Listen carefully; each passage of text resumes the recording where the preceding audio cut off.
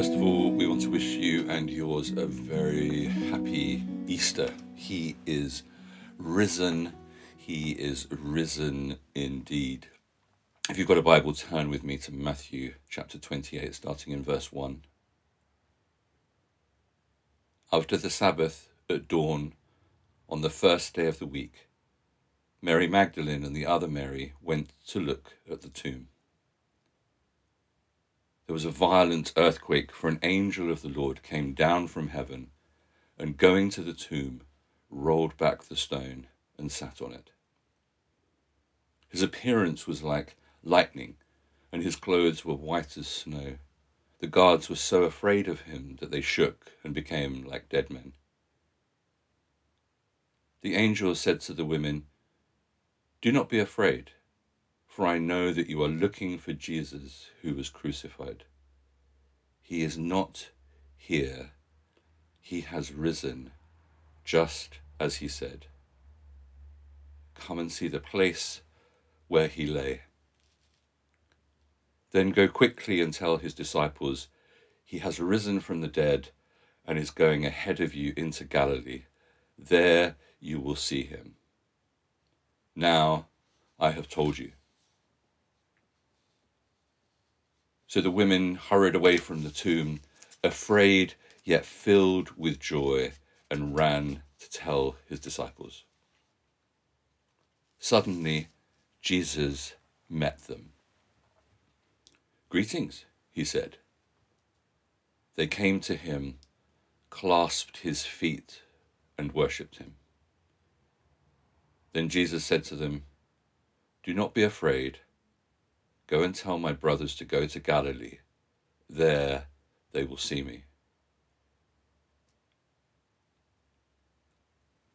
Of all the feelings and passions of Easter, I want to focus our hearts on two emotions that embody the energy of today.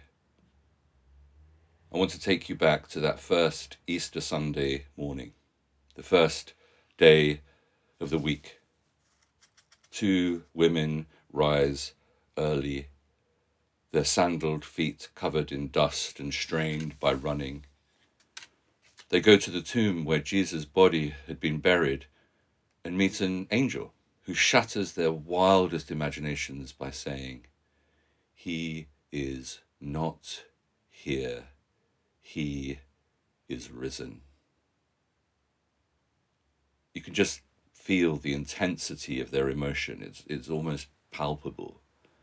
And Matthew helpfully tells us both what they did and what they felt. They ran, and they ran in fear, and they ran filled with joy. Afraid, yet filled with joy. And we can picture them running, afraid, full of fear, with a hasty, gulping breath of fear, and yet at the same time with this irrepressible joy and outstretched hands and shouts of joy. Fear and great joy are at the heart of the resurrection and at the extremes of our hearts today. As we reflect back over this past very strange year, there has been much to fear, so many reasons to feel afraid.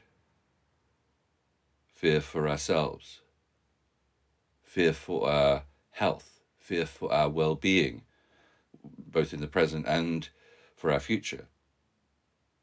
Fear for those we love, for their health and well-being, and the pain we have felt from being so powerless to help them in their hour of greatest need.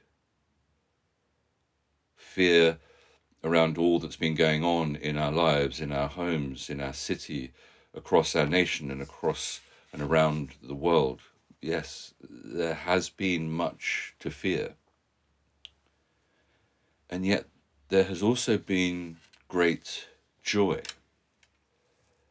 There has been joy to be had in the midst of this crisis. The reluctant joy of Zoom, of early morning prayer meetings and seeing so many wonderful and faithful men and women of God placing their trust and their hope at the start of the day after day, in the hands of the Almighty.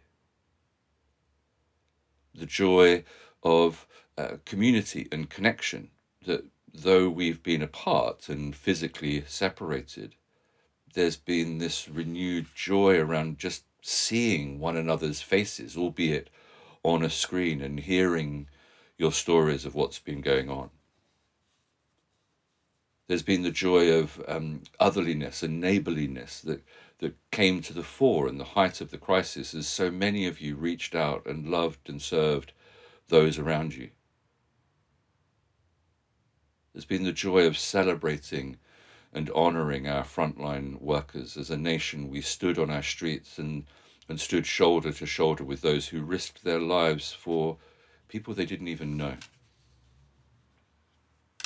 And now we begin to experience the joy of emerging from lockdown and seeing a glimmer of light at the end of what has felt like a very long tunnel.